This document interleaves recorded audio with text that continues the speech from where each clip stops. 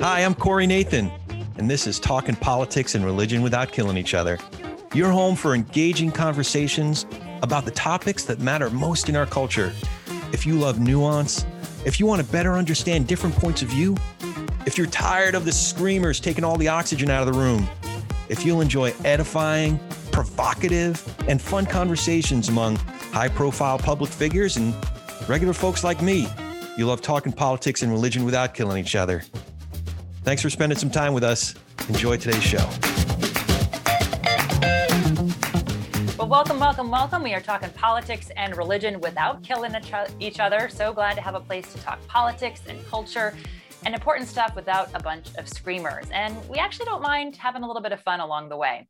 By the way, if you like the show, tell a friend. Seriously, listeners recommending our program to their friends and family who might like it is actually the number one way word gets out about what we're doing here. I am your host, Jessica Stone, glad to have an opportunity to talk both politics and religion with my fearlessly creative and compassionate co-host, Corey Nathan. Corey, how are things?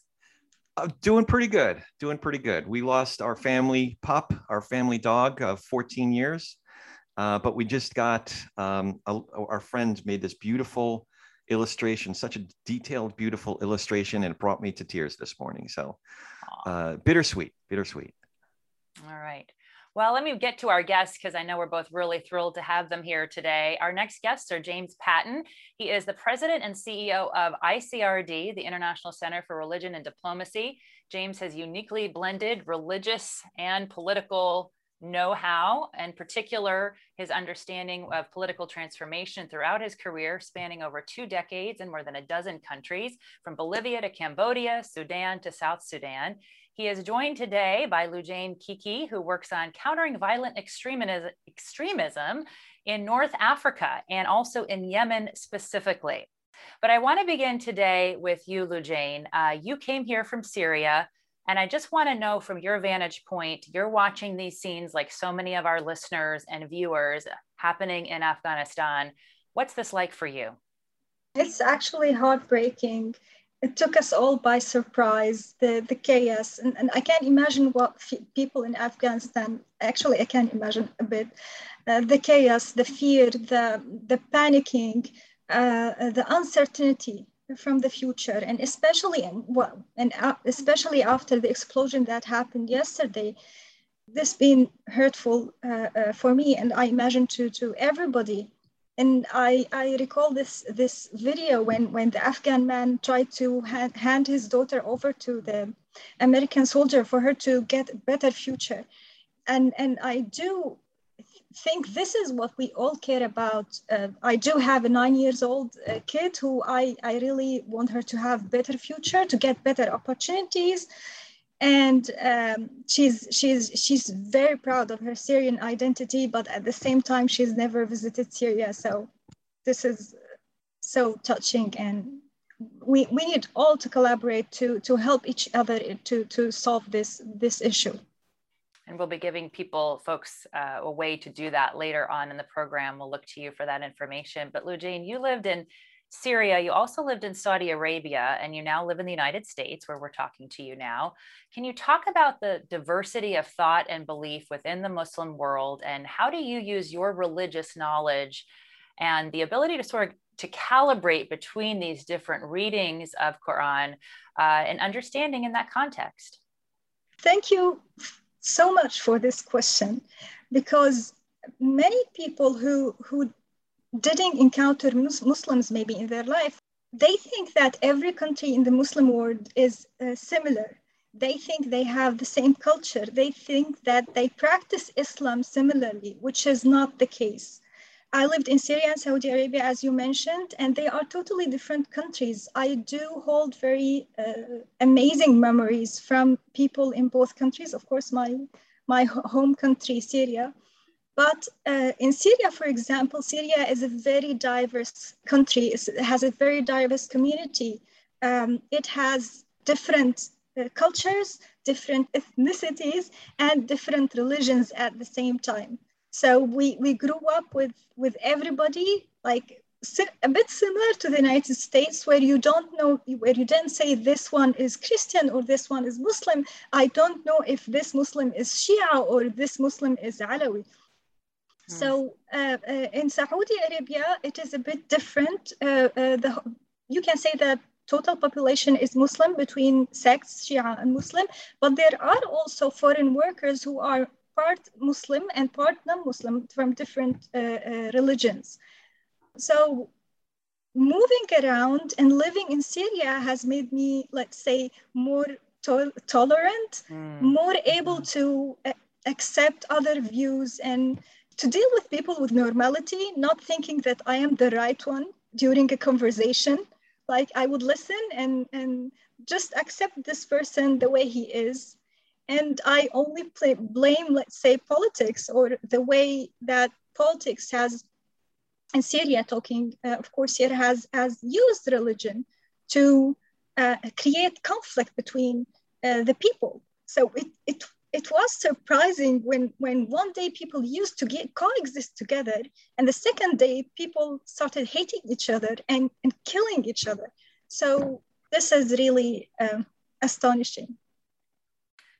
Can you talk a little bit about the radical voices in Islam, which is, for some Americans, their only concept of a Muslim person or Islamic belief is their exposure to people like Al-Qaeda or the narratives around the Taliban, which we're, of course, revisiting right now.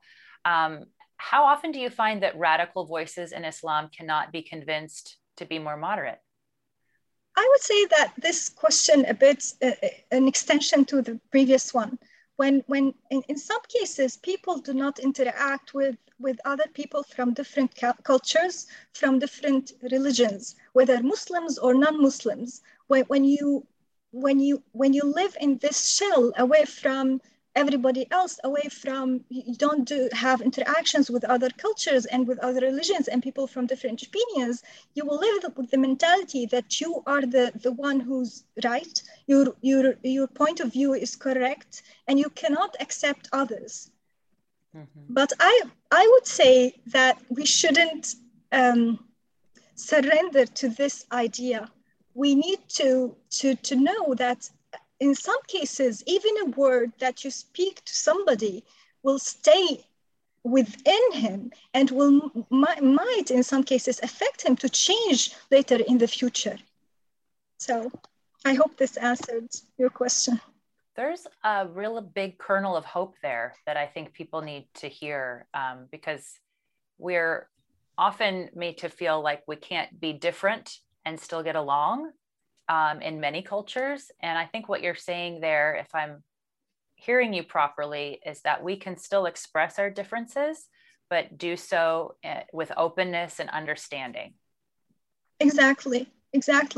And this also relates to a very critical issue that I've been thinking about lately is the identity, which relates to the situation of Afghan Syrians and refugees, the identity of these people in the host communities and how they are being accepted and how are them being integrated in these communities in a way that they maintain their own identity, they know that, for example, they can practice their religion freely and at the same time be actual American.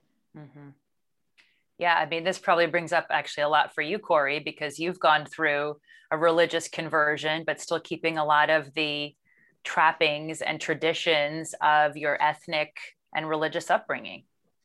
Yeah, I admit that earlier on in my own formation, James and Loujain, I grew up as going to an Orthodox synagogue in an observant Jewish family, and about 20-something years ago, I became a Christian. We went to an evangelical Southern Baptist church for about 10 years. So a lot of my conversations earlier on were of the more explicitly evangelical flavor. And I went about these conversations almost as a contest. I hate to look back on some of the emails that I traded with my dad in those days, but over time, I came to be more drawn to dialogue as opposed to the assumption that every point of view that I had was the beginning and the end of the truth. And my job was to get those around me, friends, family, others that I encountered, to agree. To the extent they agreed with me 100%, they were right too. But listen, we're humans. We're all flawed. And I think that we uplift each other and learn from each other, and can't assume even if we agree on the scriptures, or even certain virtues, our interpretation of those virtues, or how to live out those virtues, may be different, and that's where the beauty is. So I'm really encouraged by a lot of what you're saying, Loujain, and I'm also, obviously, this is a lot of your organization's work. It's the heartbeat of a lot of your organization's work. So I'm really encouraged and inspired just to be here with you. Thank you. So unlike Corey's appearance, we can't naturally tell from Corey, or even from James, or from myself, maybe what religion we practice. But in your case, Loujain, for the people who can't see you right now, you are a Muslim woman who has chosen to cover. And I'm curious, especially with an eye towards the influx of refugees that also may be making that decision, how do you want our audience to know what it's like to be you, a woman who is covering? What is it like? How have you been received? And what should we know about how to receive those who make that decision? I feel actually visible. I feel under the microscope. So being a person with hijab in the streets, and with different appearance, different clothes. So I try to blend in, but it never works.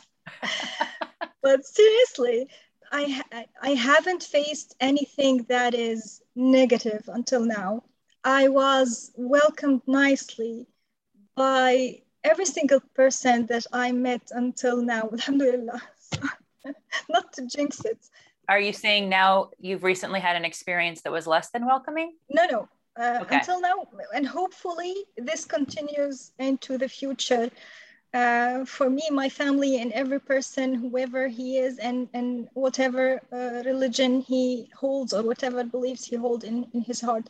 So if you have a question, I would say, not you, for example, people in the street, or people who are interested to know more about the religion, if they have a question, please ask. But at the same time, do not expect me to answer something that pleases you, or that goes well with your beliefs.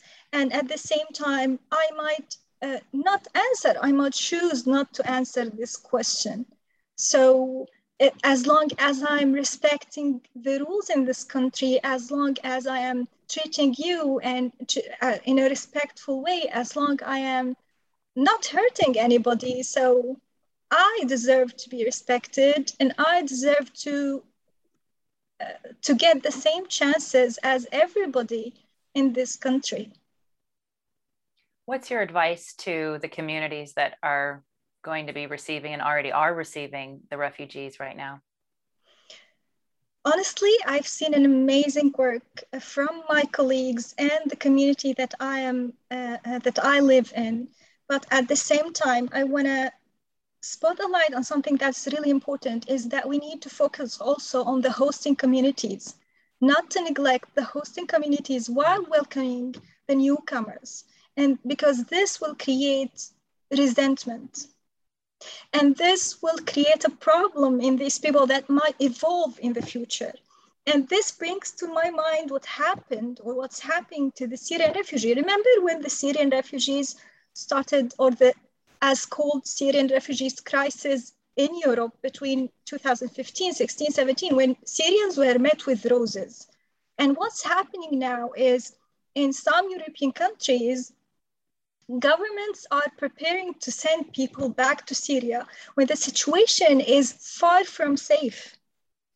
And after they have created lives, after they learned languages, after they got jobs, after they, I would say, integrated into the community, now they need to prep themselves to go back and get reintegrated with their homeland again, in a situation, or live in a situation that is harmful to them and to their families. I actually have my mother still in Damascus. There's lack of water, no electricity, no fuel during winter, and people are stressful. So it is welcoming refugees in the community should be really studied. Sorry. I don't want to interrupt, Loujain sharing from her own experience. And as you can tell, these aren't theoretical or strategic or methodological things, although all of that is really important. This is about our fellow human beings, right? And people are really going through incredible experiences right now of disruption, of loss, of fear. We have people that we are, as individuals, but also as an organization, trying to help leave Afghanistan right now. And Jessica, I know you were talking about a close friend of yours who needs to escape because there's no certainty that staying you'll be safe, and there's no certainty that trying to leave you'll be safe. I mean, the people who are stuck at the airport in Kabul, for example, talk about being caught between the proverbial rock and hard place. Some of them, if they stay, they'll be tracked down and probably interrogated, maybe tortured and even killed. And yet they're stuck waiting to get into a place that might give them an exit, and they're vulnerable to attack there. So I think what I hear in Loujain's appeal, and I would wholeheartedly encourage people to do a lot of spiritual discernment on, is this is not about policies and politics. It's not about practicalities. It's about humanity, and it's about the sacred, just the manifestation of what we Quakers would call the light of the divine in the other. Everyone around the world is part and parcel of the human community. They belong to us. We belong to them. The great Vietnamese Buddhist peacemaker Thich Nhat Hanh talks about interbeing, and how, once we recognize that we are part of, not just related to, but integral to a system in which we are all affecting one another by our choices and actions, then we will start to heal and take care of one another as a community. And this is so critically important. Now, in terms of the practical stuff, there's that as well, right? We have to think through, how do we do that? How do we do care? How do we mobilize resources? What kind of resources should we mobilize? How do we influence those around us who are skeptical, who are afraid, who have kind of political aversion to some of these things? I mean, one of the things I think I would say, particularly when it comes to receiving those who are different than we are, is to remember, we talk a lot in the United States about, I hear this all the time, quote unquote, our way of life. But nobody ever talks about what they think that means, right? I'm convinced that fundamentally what was different about the American experiment was that its institutions, its communities, the government structures, the processes were all about not advancing a single idea of who we are. That wasn't what it was constructed for. Fundamentally, the experiment here was, how do we best live as people who are different, and enshrine and embrace the value of difference and diversity, and build some institutions and processes that allow us to meet in that diversity, debate, haggle, argue, and then come up with a solution that best meets the interest of the collective. And oh, by the way, if it's not working, we get to change it and shift it and move it. And so when I hear our way of life, what I hear is the value of and the protection of difference, and allowing that difference to come into contact in a way that brings out the best of who we are collectively, so that we learn from each other, we benefit from engagement with one another. And I think one of the real failings that I'm seeing now in our contemporary experience is that we're all isolating from one another. right? And so most people I know who have deep prejudices don't really know the people that they're talking about. There isn't a lot of contact, because once you connect with somebody and you humanize them and you start to see maybe there's something about them that resonates with me as well, it's really hard then to dismiss, hate, and other them, particularly to the point of radicalization to violence, because you see them as a fellow human being. And there's a very funny story that I heard a pastor tell about a Muslim friend of his who was at a football game. I think it was it was the Eagles. And so he was watching the football game and prayer time came. And so he went down. You know how stadiums are, they have these big cement walkways, right? Mm-hmm. So he went and found a place to hide and put his prayer mat out, aimed at Mecca, and was praying, and he felt a presence behind him. And so he finished praying and he turned around and got up and started rolling up his mat. And there's an American guy, right? I mean, you know what I mean? Like, a Super Bowl Sunday guy, 6 foot wide and 6 foot tall and big beard. And he's got his Philadelphia Eagles jersey on. And he looks down at this guy and he goes, "You a Muslim?" And the guy said, well, yes, I am. And he says to him straight up, he says, "I don't like Muslims from everything I've heard about them." And he started to get a little uncomfortable. And the guy looks at him and he goes, "But you're an Eagles fan? It can't be all that bad." Right. And then he walks off. And it just points, it's a great anecdote. It's funny, but at the same time, it really points at this thing. I don't know if you're familiar with the author Amartya Sen. He wrote a book called Identity and Conflict. And in that book, he makes an argument that I have long held to be true, which is, if you reduce your identity down to a single thing, then you break all of these myriad ways in which you can connect to fellow humans, right? We are not singular in our identity. Loujain is not just Muslim. She's not just Syrian. She's not just an ICRD employee. She's not just a mom. You start packing all those things together, all of a sudden your connections to other people just expand exponentially, right? We have to revive that sense of the multiplicity of who we are as a people here and how valuable that is.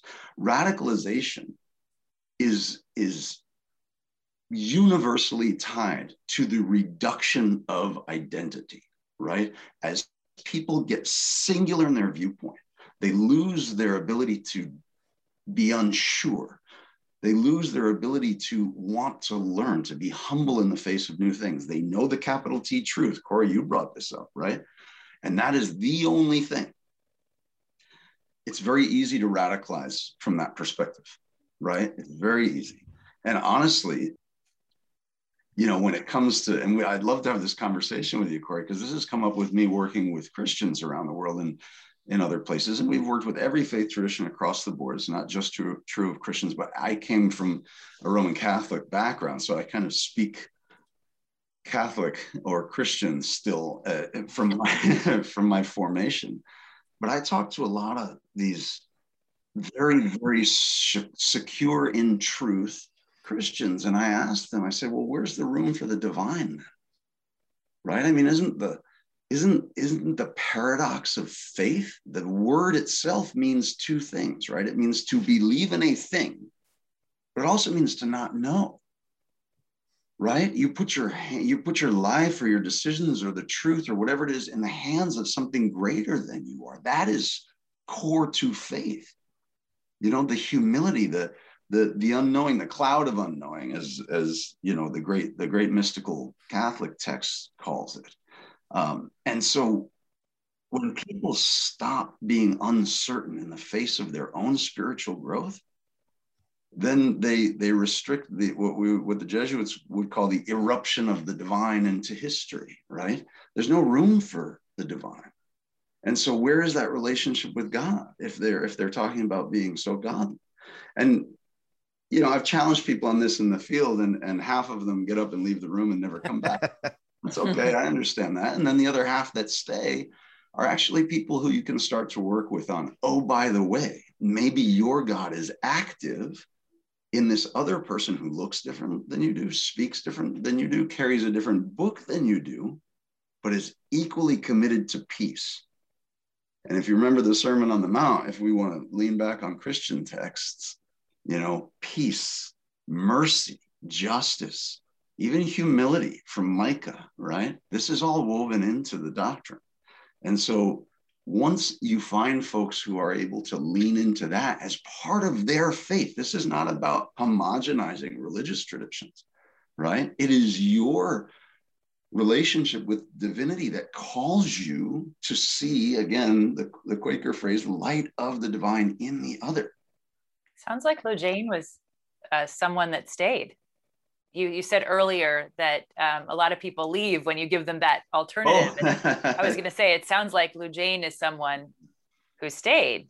Well, Loujain, I would take absolutely zero credit for ever influencing Loujain's worldview. Loujain came to us with already a committed desire to do good things in the world through her faith. If I can put that on you, Loujain, and correct me if you would articulate it differently, but Loujain is a rock star and has been just a blessing for ICRD to have here, and has given us all a great deal of help and guidance on so many things. So yes, one of the great things about the International Center for Religion and Diplomacy is we seem to be a magnet for people like that.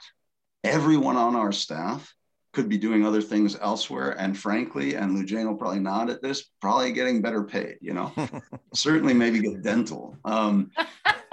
But so we have a staff that is so powerfully, spiritually, and personally committed to transforming the challenges that are causing harm in the world, that it is just, it's the greatest blessing of my life to count them as colleagues and to count them as my, the people I get to spend my days with. I'm not saying I don't get tired at work. I'm not saying there aren't days I'd rather just, stay married to the pillow, but I am never disappointed to be in concert with this group to try to do the things that we're trying to do. Loujain, I do want to ask you about your work in Yemen. This is a good illustration of exactly what we're talking about right now. So you work with populations in Yemen who are faced with these insane choices that the Taliban, or for that matter, ISIS, gives people under its control: fight and feed your family, or starve and die. Can you talk about your work and what kind of results you're seeing? Sure, of course. Yes, as you mentioned, our work in Yemen is focused on countering violent extremism, though violent groups in Yemen are not restricted to religious extremism. You have also extremism that are related to the parties who are fighting to rule as well. So we've been working in Yemen for a long time, but our recent projects, and we've also created an amazing relationships with the people there, relationships that sustains, and they are the actual heroes in the work that we do, because they know the environment, they study the environment. We don't go there with an agenda, with an already like written curriculums and ideas to just work this in Yemen and just check the box. No, we do count on our partners in Yemen to tell us what are their needs, what is happening there, what are the risks, why our youth are susceptible to violent extremism. And what we did is we work in several governorates in Yemen, and in each governorate we don't have the same reason for joining extremism. We don't have the same reason for joining violent groups. In each governorate, there's a different cause for this. In one, there is, for example, no employment. In another, there is some kind of religious groups. In another, so it's different reason everywhere. So we tailor the projects in each governorate according to work with, to solve the problem that is there. So I'm going to give you an example, and let me go back a little bit. What's happening in Yemen, or let's go to 2016, for example. The reason why Al-Qaeda was able to control some areas in Yemen is the vacuum that was created by the conflict and the absence of government, Al-Qaeda was able to provide services. Al-Qaeda was able to solve problems that people face, to give solutions, to meet their needs. And it is similar to also what happened in northern Syria, where ISIS was able to provide people with courts, with systems, and solve their problems. You told me, Loujain, once that that actually women in Syria sought out ISIS courts for justice because that was their only alternative. Yes. That was that's very jarring to think about. Yes. So what happened is we cannot go also to Yemen and say, let's talk about peace building while your basic needs are not met. Let's talk about violent extremism while you are starving or lacking basic services in life. This is not fair.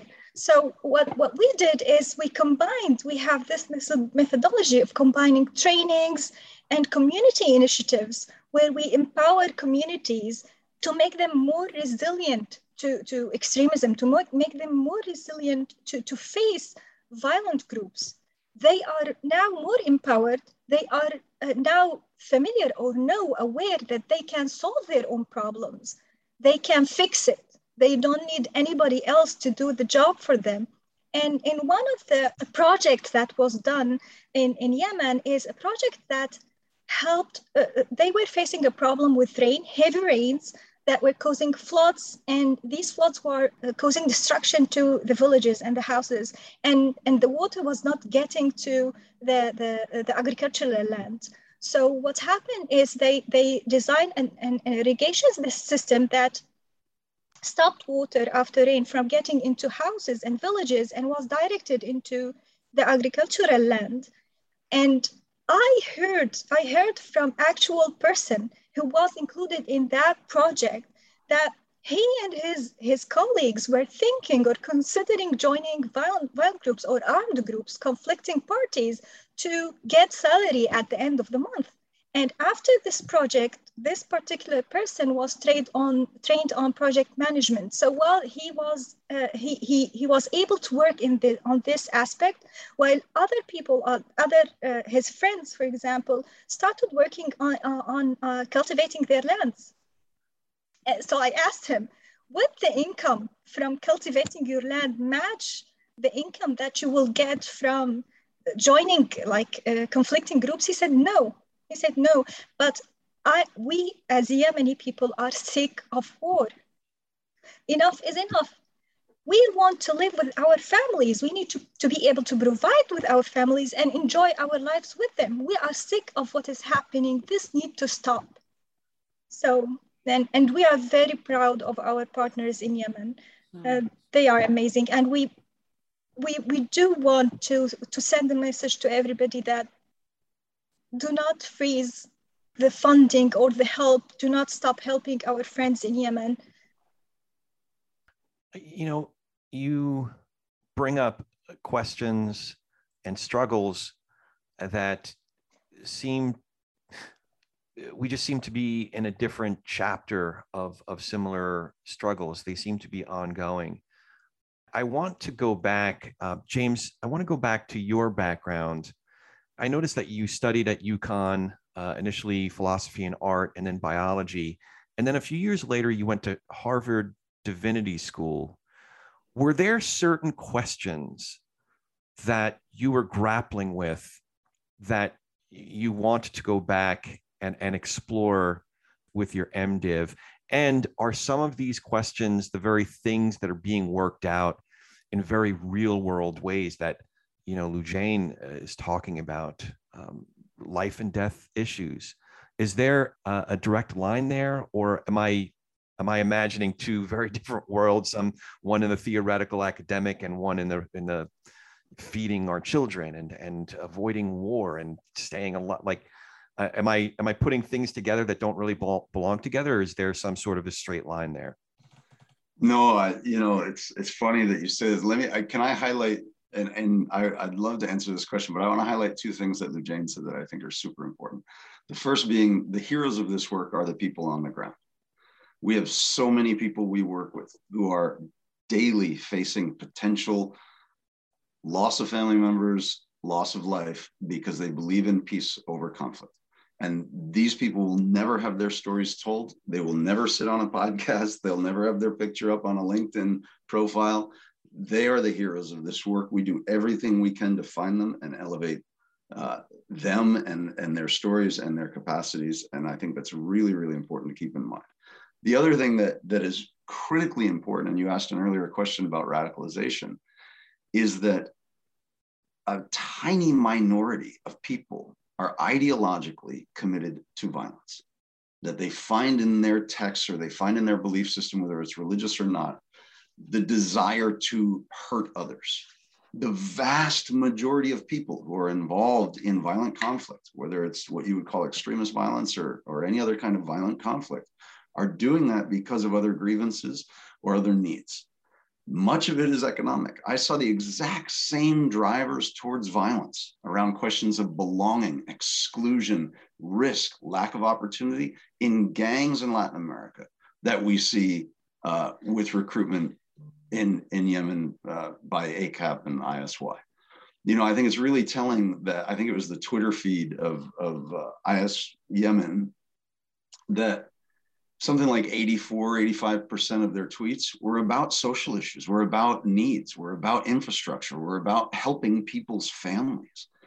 Like 3 or 4% were about the things that we focus on, which are the hudud punishments and, you know, the things that we think, oh, these are radical Muslims are chopping people's hands off. They were actually providing services to people. That's why people embrace them. They do not agree. The vast majority of folks don't agree with the ideological radicalization in some of these spaces. And in fact, the more devout people are in terms of their faith, the less likely they are to join these groups, because they actually understand within their faith tradition that this is a contravention of what they're being called to do by God. And so it goes back to your point about, you know, don't paint them all with the same brush. Them, whatever them you're talking about, right? Whether it's ethnicity, whether it's faith, whether it's politics. The minute you say them, you're wrong, right? Because there is no them. And if you realize that, then you will identify allies in those spaces who understand that you have shared desires for the benefit of everybody. And they'll be able to influence the people that they can influence that you can't get access to or influence. So anyway, I just, you know, there's really important stuff that Loujain's talking about. Now, when you talk about my background, I like that you found a through line.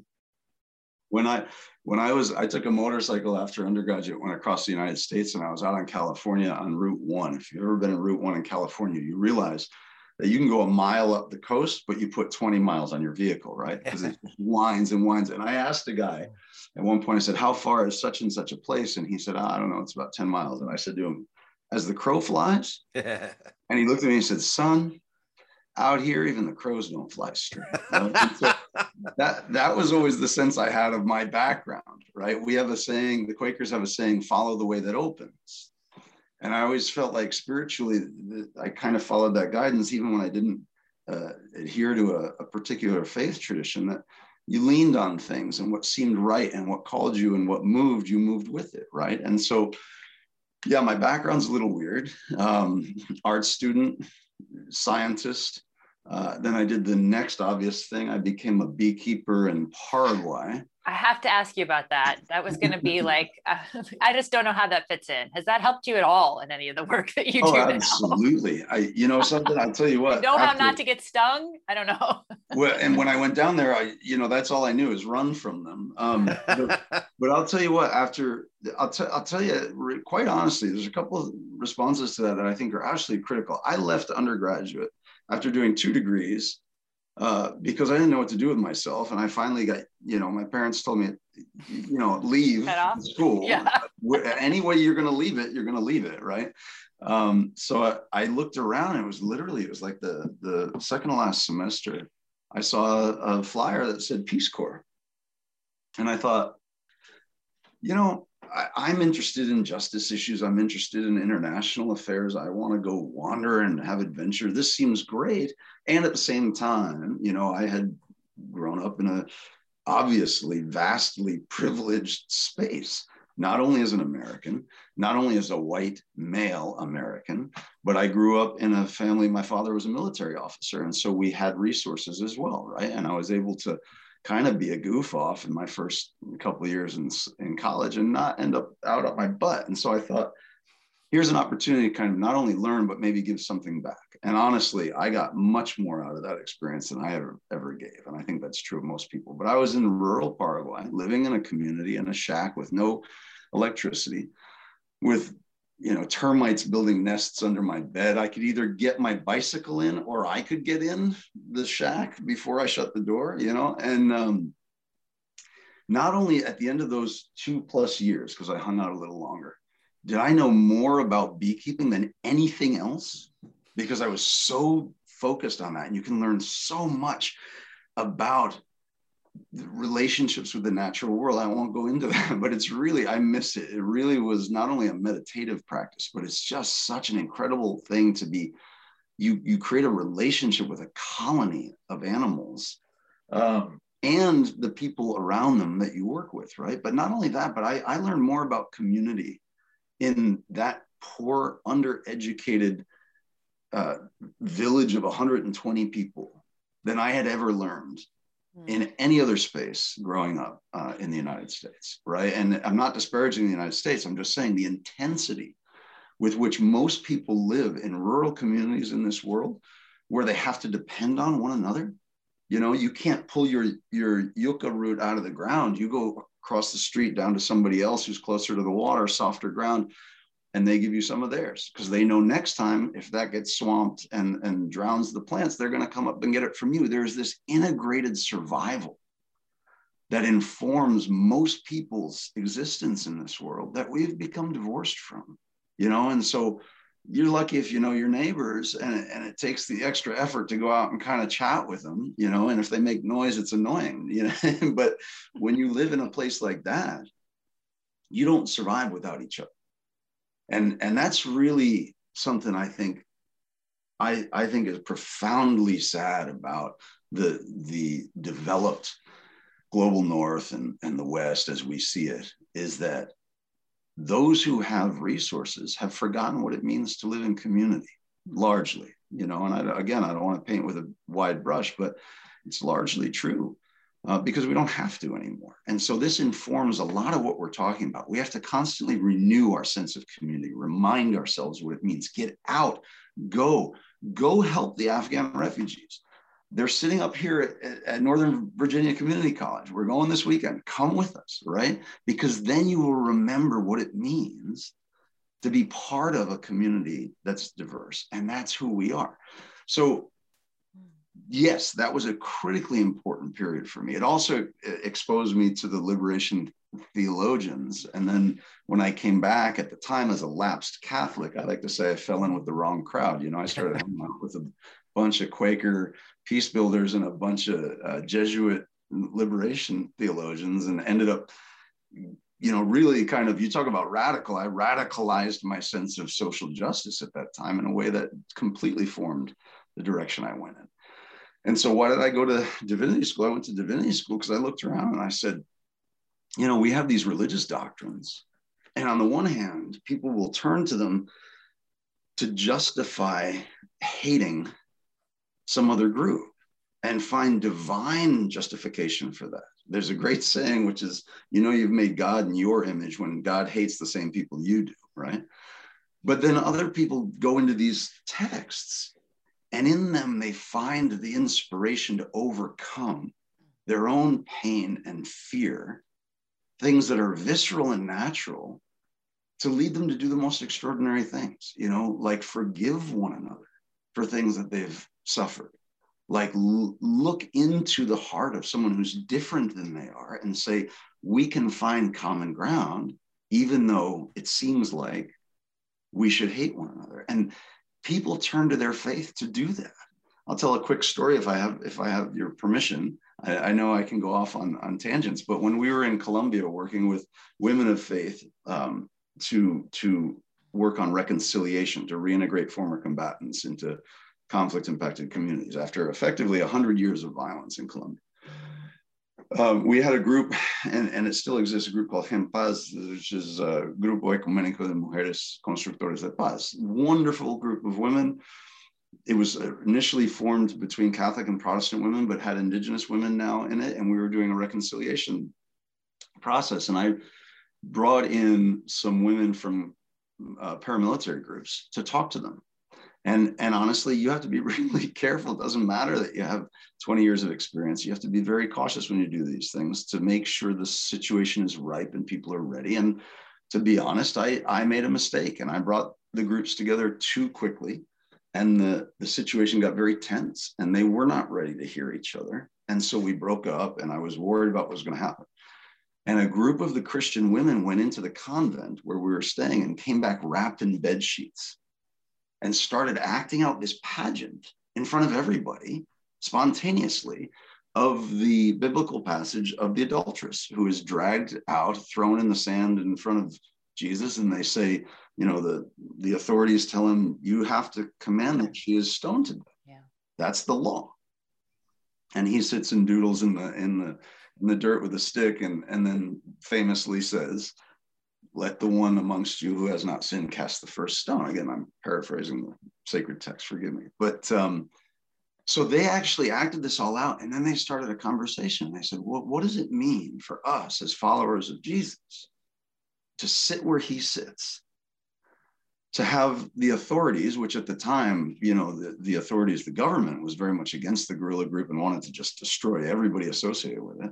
They're calling for bloodshed. They're calling for punitive action. And yet Jesus commands effectively forgiveness, pardon.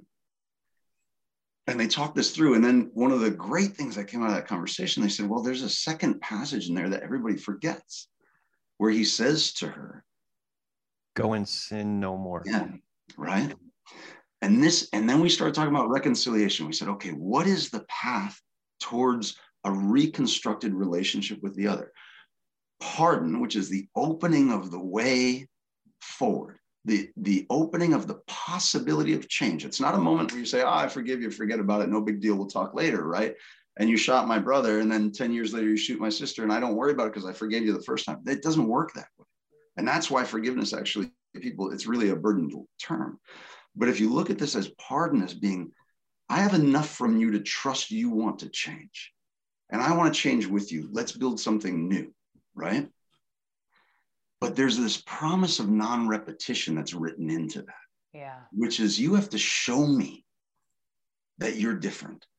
Because I can't just, move on with you. Sometimes people forgive to get away from a situation, but it's not with the other person. It's not restorative justice, right? If I'm going to move on with you, I have to see that you're committed to transformation as well. That conversation was so powerful, and it came directly out of the sacred texts. Otherwise, they would not have been able to get over the fact that here are some paramilitary women associated with the groups who slaughtered their friends and family, other female peace builders. They wouldn't have been able to transcend that if they didn't have their texts to go back to and their faith to go back to. And the funny thing was, the indigenous women in the group who witnessed and then participated in the conversation connected so powerfully to the values that they were expressing that their relationship as reconcilers together took a huge step forward, even though it wasn't their sacred text. Yeah. Yeah. You bring up some really great points. Yeah. You're referring to go and sin no more. You're also referring to reconciliation. There's a part in Matthew's gospel, in Matthew 18, where there's a process by which folks have used a piece of it basically to extract certain church members. If your brother sins, go and approach him and confront him with his sin. If he doesn't respond well, take another person from the church and confront him. And if that doesn't go well, bring him before the church. And if that doesn't go well, basically you're out of the club.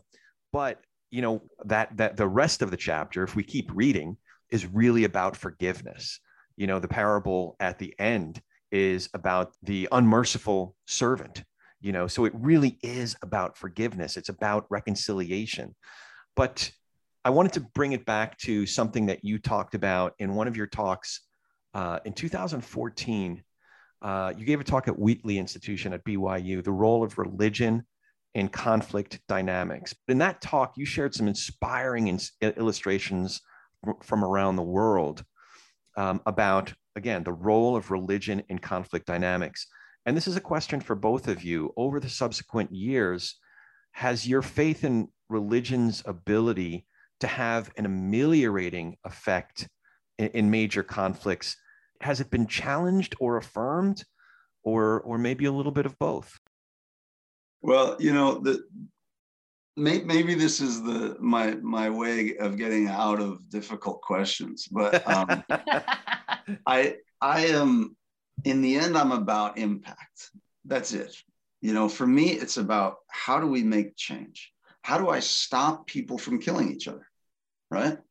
And not to say I'm the agent of that change, but how do we participate in a process that makes a broken relationship less broken, or a dangerous, violent, dehumanizing one less so? Now, this is difficult work that will never go away. When people come into this work and ask about it, I always say, don't think it's a point A to point B transition. You're not going from a busted world to a fixed world. You're in a cycle. And a place that has experienced this may experience it again. A generation that experienced this may be followed by another generation that experiences it again. We constantly revisit our histories. If you don't understand that that's the nature of what you're struggling against, it's part of the dynamic of the human condition, the possibilities on both sides, that you are actually just kind of leaning on the scales and trying to tip them, and they will keep swinging back and forth. If you don't understand that, then it's going to be very disappointing work and disheartening work in the end, right? So I come back to the question of, what can we do with what we have where we are now, right? It's not a matter of whether or not religion does incline people to violence or might incline them towards peace building. It's 84% of the global population, as of 2014, in the Pew report that we always quote, Loujain, self-describe as religious. It's there. It's in the room. You can either deal with it or not deal with it. And I have lots. I came out of when I left the Catholic Church, I went way into the progressive social activist side.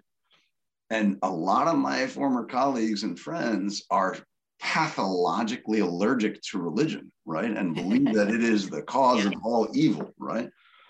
Religion's value neutral.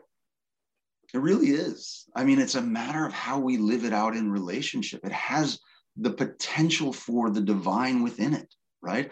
I don't mean to offend anyone, but for me, as a Quaker, this is a text with lots of stuff in it that may or may not, depending on how I encounter it and manifest it into the world, reflect divine principles of care over harm, of empathy over hatred. That's up to me. That manifests in relationship. That is spirit. The spirit is what exists between us and other things as we move through the world. Are we, as some of the Jesuit liberationists would say, manifesting the kingdom as we do that or not, right? So the question of whether I'm disappointed ultimately in my aspirations for what religion can and should be, I'm not any more disappointed than I was at the beginning, and I'm not any more disappointed than I will be at the end. What both disappoints me and is my greatest source of restoration, personally, spiritually, is that it's there. It is there if we avail ourselves of it. This is what I personally believe about the divine. I grew up hearing as a Catholic that, God was omnipotent. And I took that to mean all powerful, omnipotent, right? Can do anything. And then we have the problem of evil, and we have all of these things. Why do good things happen to bad people and bad things and good, right? And I got all tangled up in that theologically. But when I revisited that many years later and I thought about that term, I thought, what if potent instead of power is possibility? The divine is always possible, which is to say, the fundamental characteristic of divine compassion and care and love, which is, again, going back to my Catholic roots, I can't get away from it, the fundamental characteristic is its availability, right? The Sufi poet Rumi talks about the spirit and the divine as the water in which the fish swims. So we as fish are always looking around going, where's the divine, right? It's in us, we're in it. The question is whether or not we reach into it and manifest it or choose not to. And there's the free will question, right? So is it disappointing? Always. Is it hopeful? Always. And that's the whole point, is that the hope never goes away. The availability, the omnipotentiality of the divine eruption into humanity and human history in terms of love, compassion, and care will never go away. Yeah. Are we doing it or not as agents is the big question. I wanted to pick up on that theme of fish. One of the things that's really fascinating to me about the work of the International Center for Religion and Diplomacy is that I came to understand you more in the context of the kind of work that Loujain is doing, madrasa reform, things that were happening overseas. But after January 6th, I picked up the phone and I called your founder emeritus, Doug Johnston. And I realized in the course of even my own evolution that all of the tools that Loujain is bringing to bear in Yemen and in North Africa are so needed in our own country. And we saw that obviously in stark display on January 6th. So talk to us now about how the work that ICRD is doing in the United States. You've started this program called Engaging Conservative Actors and Preventing Violent Extremism. And this is to do domestic work on countering violent extremism. Yeah, well, it's that program, which is foundation funded, is actually in its 6th year. And the first 5 years we did do it abroad. And we looked, particularly, we have some reports on our website from Yemen, from Tunisia, Morocco, looking at Salafi communities. It goes back to the things that we were talking about before about radicalization and identity. You know, we saw that if you're going to affect change in a certain group, you need people who can influence that group, right? Now, a Boston Irish ex-Catholic Quaker, it ain't going to go marching into a Salafi community in the peripheral marginalized areas of Tunis and say, hey, kids, listen, don't join an extremist organization, right? Who's going to be able to do that? The imam. But what if that imam is a Salafi, which is to say a fundamentalist Sunni, but one who does not embrace violence as a manifestation of that faith tradition? Well, sure, we have a lot of things that we don't have in common. We have a lot of issues on civil rights, on women's rights, on participatory governance that we maybe don't agree on. But what we do agree on is the kids around him are being asked to commit violence, and we think we can convince them otherwise. We can meet at that point and become allies on that. Then you're able to change people's behaviors with respect to immediate acts of violence. Now, that's the fundamental framework.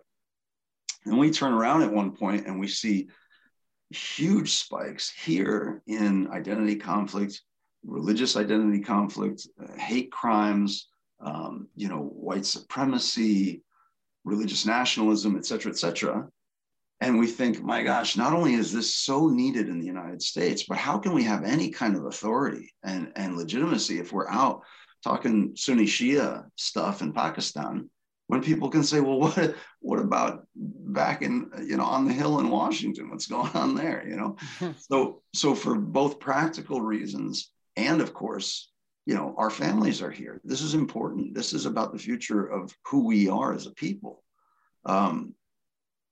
We've got to contribute and do what we can to help try to transform this space. And so the basic idea of this program is, how do we find voices who are spiritually the same as their communities, but those are communities at risk of radicalization of violence here in the United States.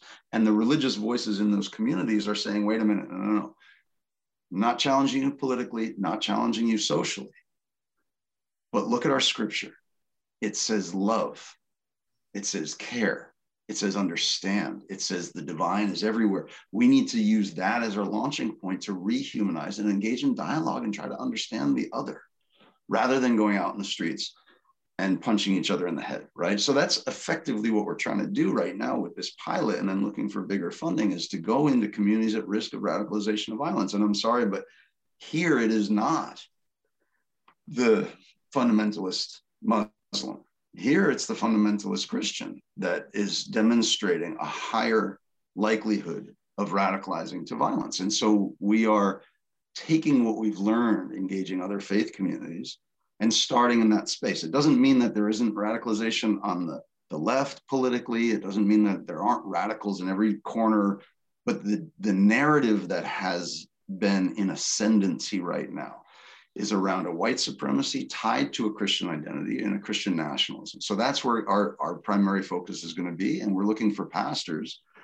And frankly, we found a lot of them. And we found a lot of them who are very nervous to talk out because they lose their jobs if they challenge their communities on this. So that's the basic idea right now. But yeah, it's how do we elevate the best of faith, even fundamentalist faith that inspires people towards community care and understanding. That's there, and we want to uphold it. Honestly, it's really trying to embrace this idea of religious freedom being a positive part of who we are as a culture, you know. And if you're devout and you really follow your scripture, whichever scripture it is, almost all faith traditions call us to be careful of one another. Loujain, I've obviously had a little bit of conversation with both of you and James prior to our podcast taping today.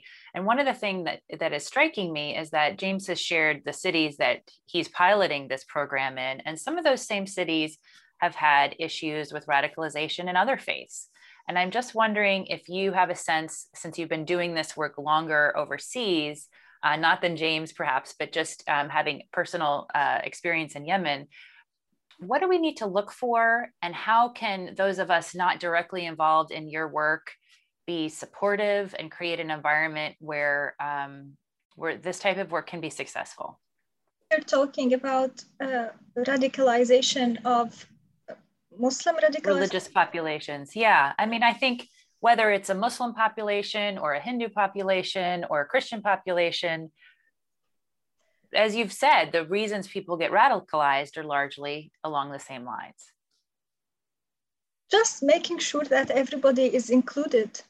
Just make sure that everybody's needs are met, especially youth. I won't say we need to monitor every worship place. I won't say be suspicious of your neighbor or whoever living next door to you. I would just say give equal opportunities to all. James, do you want to talk a little bit about how you chose the 8 cities that you're going to be piloting with this project? Sure. You know, part of it is exploratory because it's in a pilot phase right now. So we were looking at not only, you know, we had a couple of lenses, some practical and some about relationships that we already had, where we could get in quickly and start to communicate quickly. But can I share the cities with our listeners? Well, they're in flux a little bit. Okay. But yeah, I mean, the one where we are now is we're moving away from a couple. So let me just update you on where we're at. So Portland, Oregon, Baltimore, Washington, D.C., Atlanta, Georgia, Minneapolis, St. Louis, Missouri. Although we're a little outside of St. Louis, we found somebody who's really we're really happy to be working with, and we're looking now at Florida for a couple of reasons. But I think because, you know, a lot of what's in the news right now about, you know, conflict on political identity lines is really important, and this COVID question is really important. And then we have the final city now. We'll probably do something either in Texas or Arizona. We can get Texas going very quickly. We have a lot of good connections in Dallas in particular. But really the idea is, you know, these are cities that some have experienced pretty high profile conflict over the last 2 years, right? People in the streets. And really what we're looking at is where are there tensions and fault lines along really significant social issues that have us totally divided as a society. which is to say the severity and importance and even legitimacy of the pandemic. Mm-hmm. You know, and where do individual rights versus the common good manifest in the way people are expressing their belief about this and their behaviors around this, right? That's one.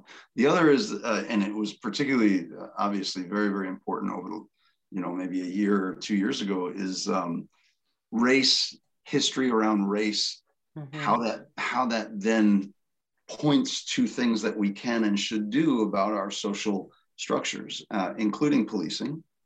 And then I would say, you know, just there's this underlying current of, and you brought it up before, you know, hatred that's being pushed by, or I guess it was, I was listening to your podcast with Newman, the former Elizabeth Newman. Newman, yeah. And she was talking about, you know, the kind of promotion of identity divisions that's been going on, you know, and where that's kind of erupting in a real sense of the other as dangerous, as existentially dangerous, and how that might lead to people being combative or even violent. And we've seen people out in the streets waving guns at each other and things like that. Obviously, you know, we've had some mass shooting events that we have to be concerned about, but even just people coming out of their homes to threaten one another with weapons because they're clearly very scared about the implication of this other group. And so we want to get in and see if we can massage those spaces a little bit to get to dialogue over dehumanization, right? And a lot of what's happening in the media and maybe even in politics is we're getting pushed farther and farther apart, and it's being oversimplified who they are and what they represent for us, you know? Yeah, it's a really good point. I really do. I've thought a lot about this, that there is this widespread prejudice that's rampant here in the States, but it's a political prejudice.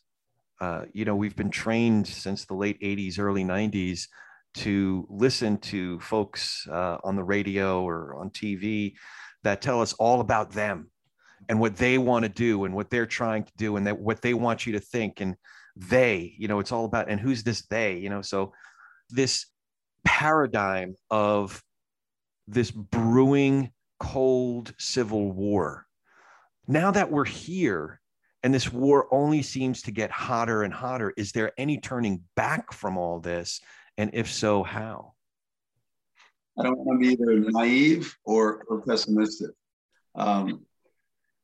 Honestly, there's a lot of language that's being used right now that is the same language we see in pre-genocidal historical contexts, pre-civil violence contexts. The way the media speaks, the way the politicians speak, and the way community leaders are speaking makes me very, very nervous. There are patterns of language that we're starting to see replicate in the United States that have led to significant civil violence in other places or have predated it.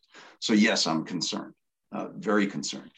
Is it something that can't be changed? I hope not, because I'd be in the wrong business otherwise, right? I mean, if I can't believe that we can transform the drivers of violence before they lead to violence, then I need to change my job. So that's what we're trying to do. We're trying to go out there and we're trying to say, let's reconnect as humans and use the sacred to inspire us to do that. It's funny because last night I had a whole debate with a Latina immigrant about race and about who should have preferential option, if I can lean on Gutierrez and the liberationists, in terms of being taken care of by policies. And the funny thing about that is she was arguing vociferously for taking care of poor white Americans first, because then they feel healed. They may be more receptive to immigration and immigrants. And I was blown away. I'm like, wait a minute. You're arguing that the people who are actually manifesting the most prejudice towards your group are the folks you would heal first. So it's possible. It's in our human spirit to think that way. We just have to find it and elevate it and push back against the folks who would, and honestly, you know, what kills me is we talk about the mobilizers and the mobilized. Most people who are mobilized to hatred and violence, they don't, you know, they're scared. They have unfulfilled needs. But then you got the folks at the top who are doing this for their own power and gain. Yeah. And that breaks my heart, because there are bad folks getting good people to do bad things. You know, so if we can start to strategize, how do we change that narrative to get good people to do good things and isolate those other folks so they don't have any influence? Yeah. Then we're going in the right direction. Well, one of the ways that you have of highlighting and celebrating some of the heroes of this very, these conflicts is the Faith and Action Award Dinner, which I think, do I remember correctly, September 23rd? That's correct. Yeah. Can you tell us a little bit about that? Yeah. So what we lovingly call the FIA dinner, because that saves us some time, is a history. I mean, is a tradition at ICRD of elevating the work of someone who has committed to using their faith to heal social divides. You know, to look for solutions to social problems. And this year we're going to be honoring Krista Tippett, who founded and ran the On Being Project, which was a radio program as well as a podcast looking at the manifestation of belief and being and you know, sort of the spiritual elements in the way that we live in society. And we'll then also have a bunch of other voices there, people from different identity groups talking about this domestic issue and how the pivot from international to domestic is so important right now. But it should be a really nice night. It'll be at the Army Navy Country Club in person in Arlington, Virginia, 6 o'clock that night. The 23rd is a Thursday, but also on Zoom, because as we know, with the rise of the Delta variant and things like that, we're not quite sure that we all want to be clustered together quite yet, even if we do want to be. So please feel free to direct folks, if they'd like to visit the website. They can get some more information at icrd.org. And there are tickets for sale and things like that. And we just love to have people come and be a part of it. Can we also ask you both to weigh in on what organizations people can be supporting to help the refugees? You mentioned that you're going to be volunteering this weekend. I think we can probably put a list up for folks, but can you mention some of the organizations that you would consider supporting yourself if you were able to make a recommendation? And either of you can take that question.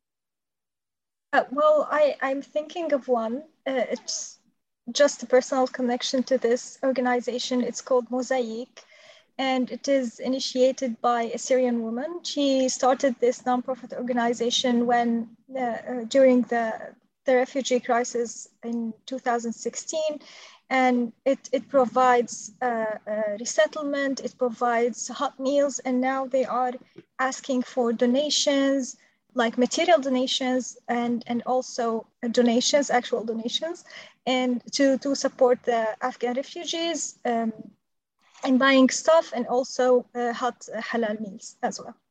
Okay. That's great. And I would just add, you know, it sort of depends. We're trying to help. We have a back channel network going. A lot of our friends and even colleagues have worked in Afghanistan, have people that they care about there.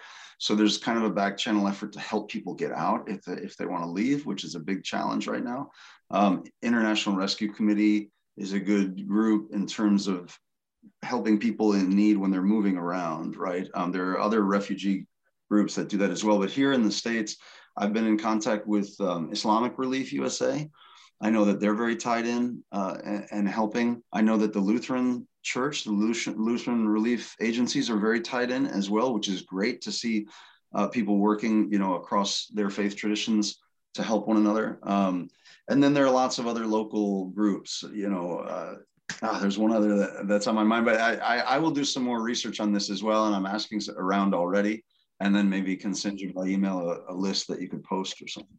Yeah, we'll get some in the show notes and certainly across our social platforms. We do like to give you the opportunity, if you want, we won't force you, but do you have any questions for us? Well, I would just say we're probably going to overload you with suggested names for people to come and talk about what they're trying to do. There's so many people who are doing good things in this space, and I think you all would really like to, and the listenership would benefit from hearing what they're up to. There is hope out there, and we should bring those voices to the fore. You know, something you were saying earlier on, that there are a lot of these heroes that are on the ground whose stories won't be told. And I've shared this story before in other conversations we've had here. On March 3rd, it was the 100-year anniversary, the centennial of when my family landed on Ellis Island. So that weekend, we got together for people from all over the country and all over the world. I have some cousins in Israel, and told the stories. Collectively, we knew quite a bit of those stories of what our family was going through in Russia and Eastern Europe. And it reminds me of some of what people are going through today. It was heartwarming to be able to tell those stories of the folks, you know, that my own grandparents and great grandparents, whose stories weren't being told in the New York Times at that time. That's right. And I'm Irish Italian, so you know the history's there. Turn of the century, we fled, and there were signs in the windows: no dogs or Irishmen allowed. You know, I mean, there's cycles of this, and in a way, that's one of the great things about the country is most of us share that heritage. Yeah. With the exception of the first peoples who had to receive us, and you know, we're working through that still. But. Yeah. So we'd embrace telling some of those stories and lifting up some of those names along with you, in collaboration with you. So very importantly, you've mentioned it already, but I just want to make sure that we really highlight this. How can folks find more information about you, about ICRD, and any other pertinent information? Well, about ICRD, the website, or give us a call. You know, I'm always willing to take a phone call, or take an email. But the website, again, is icrd.org. And now Loujain might be too humble to talk about it, but Loujain is also a fellow now at the Center for Women, Faith, and Leadership, which is a fellowship program run by the Institute for Global Engagement, IGE. And I'm sure there's lots of great information on what Loujain is doing with them through IGE's website and CWFL. So, you know, Loujain is going to be helping us all do a lot of great work. So keep your eye on her as a rising star, please. Hopefully. Thank you. And also a reminder of our social media platforms, ICRD_NGO as well. And we have also a Facebook page. So please, a Twitter account, follow as well. Yeah, the Twitter is at ICRD_NGO, right? Yes. They are all the same, I think. Okay. Yeah, and the week that we publish after Labor Day, there'll be links in all of our posts to your social presence. So that's all good. Well, it's been a real blessing. Thank you both for reaching out and having us come and share about our work. I feel like I have to just go out over the Emma Lazarus poem that's on the tablet that the Statue of Liberty is holding. And I only have memorized the first part, but I think it's exactly what we have to keep in mind as Americans. This is the America that those of us here and those of us listening and enjoying this kind of content, I think, really want to see, which is: give me your tired, your poor, your destitute, learning to breathe free. And that's what this country represents to so many. And we hope that we will continue to be part of a narrative and a voice for those who are trying to give the people that come here and the people who live here that opportunity. Thank you. This has been a real pleasure and an honor. So I really appreciate your time. Likewise. You all have a great week, and I hope we do it again. I do as well. Thank you. Thanks so much. Thank you for joining us today. If you appreciate what you heard here, please go to iTunes or anywhere you get your podcasts, give us a 5-star rating and leave a review.